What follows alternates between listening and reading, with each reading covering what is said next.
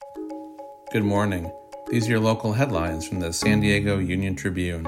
I'm David Clary, and today is Monday, January 24th.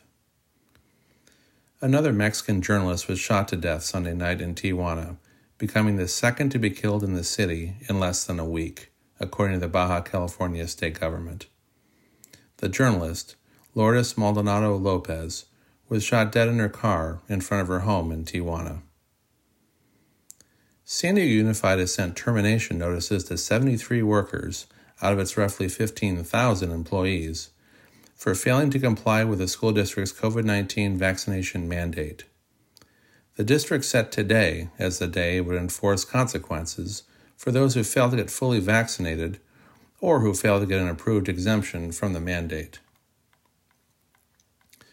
Micah Piet-Lewigs, a student-athlete who first made headlines when he helped take the East Lake team to the 2013 Little League World Series, died in a crash near the U.S.-Mexico border early Saturday morning, family members confirmed.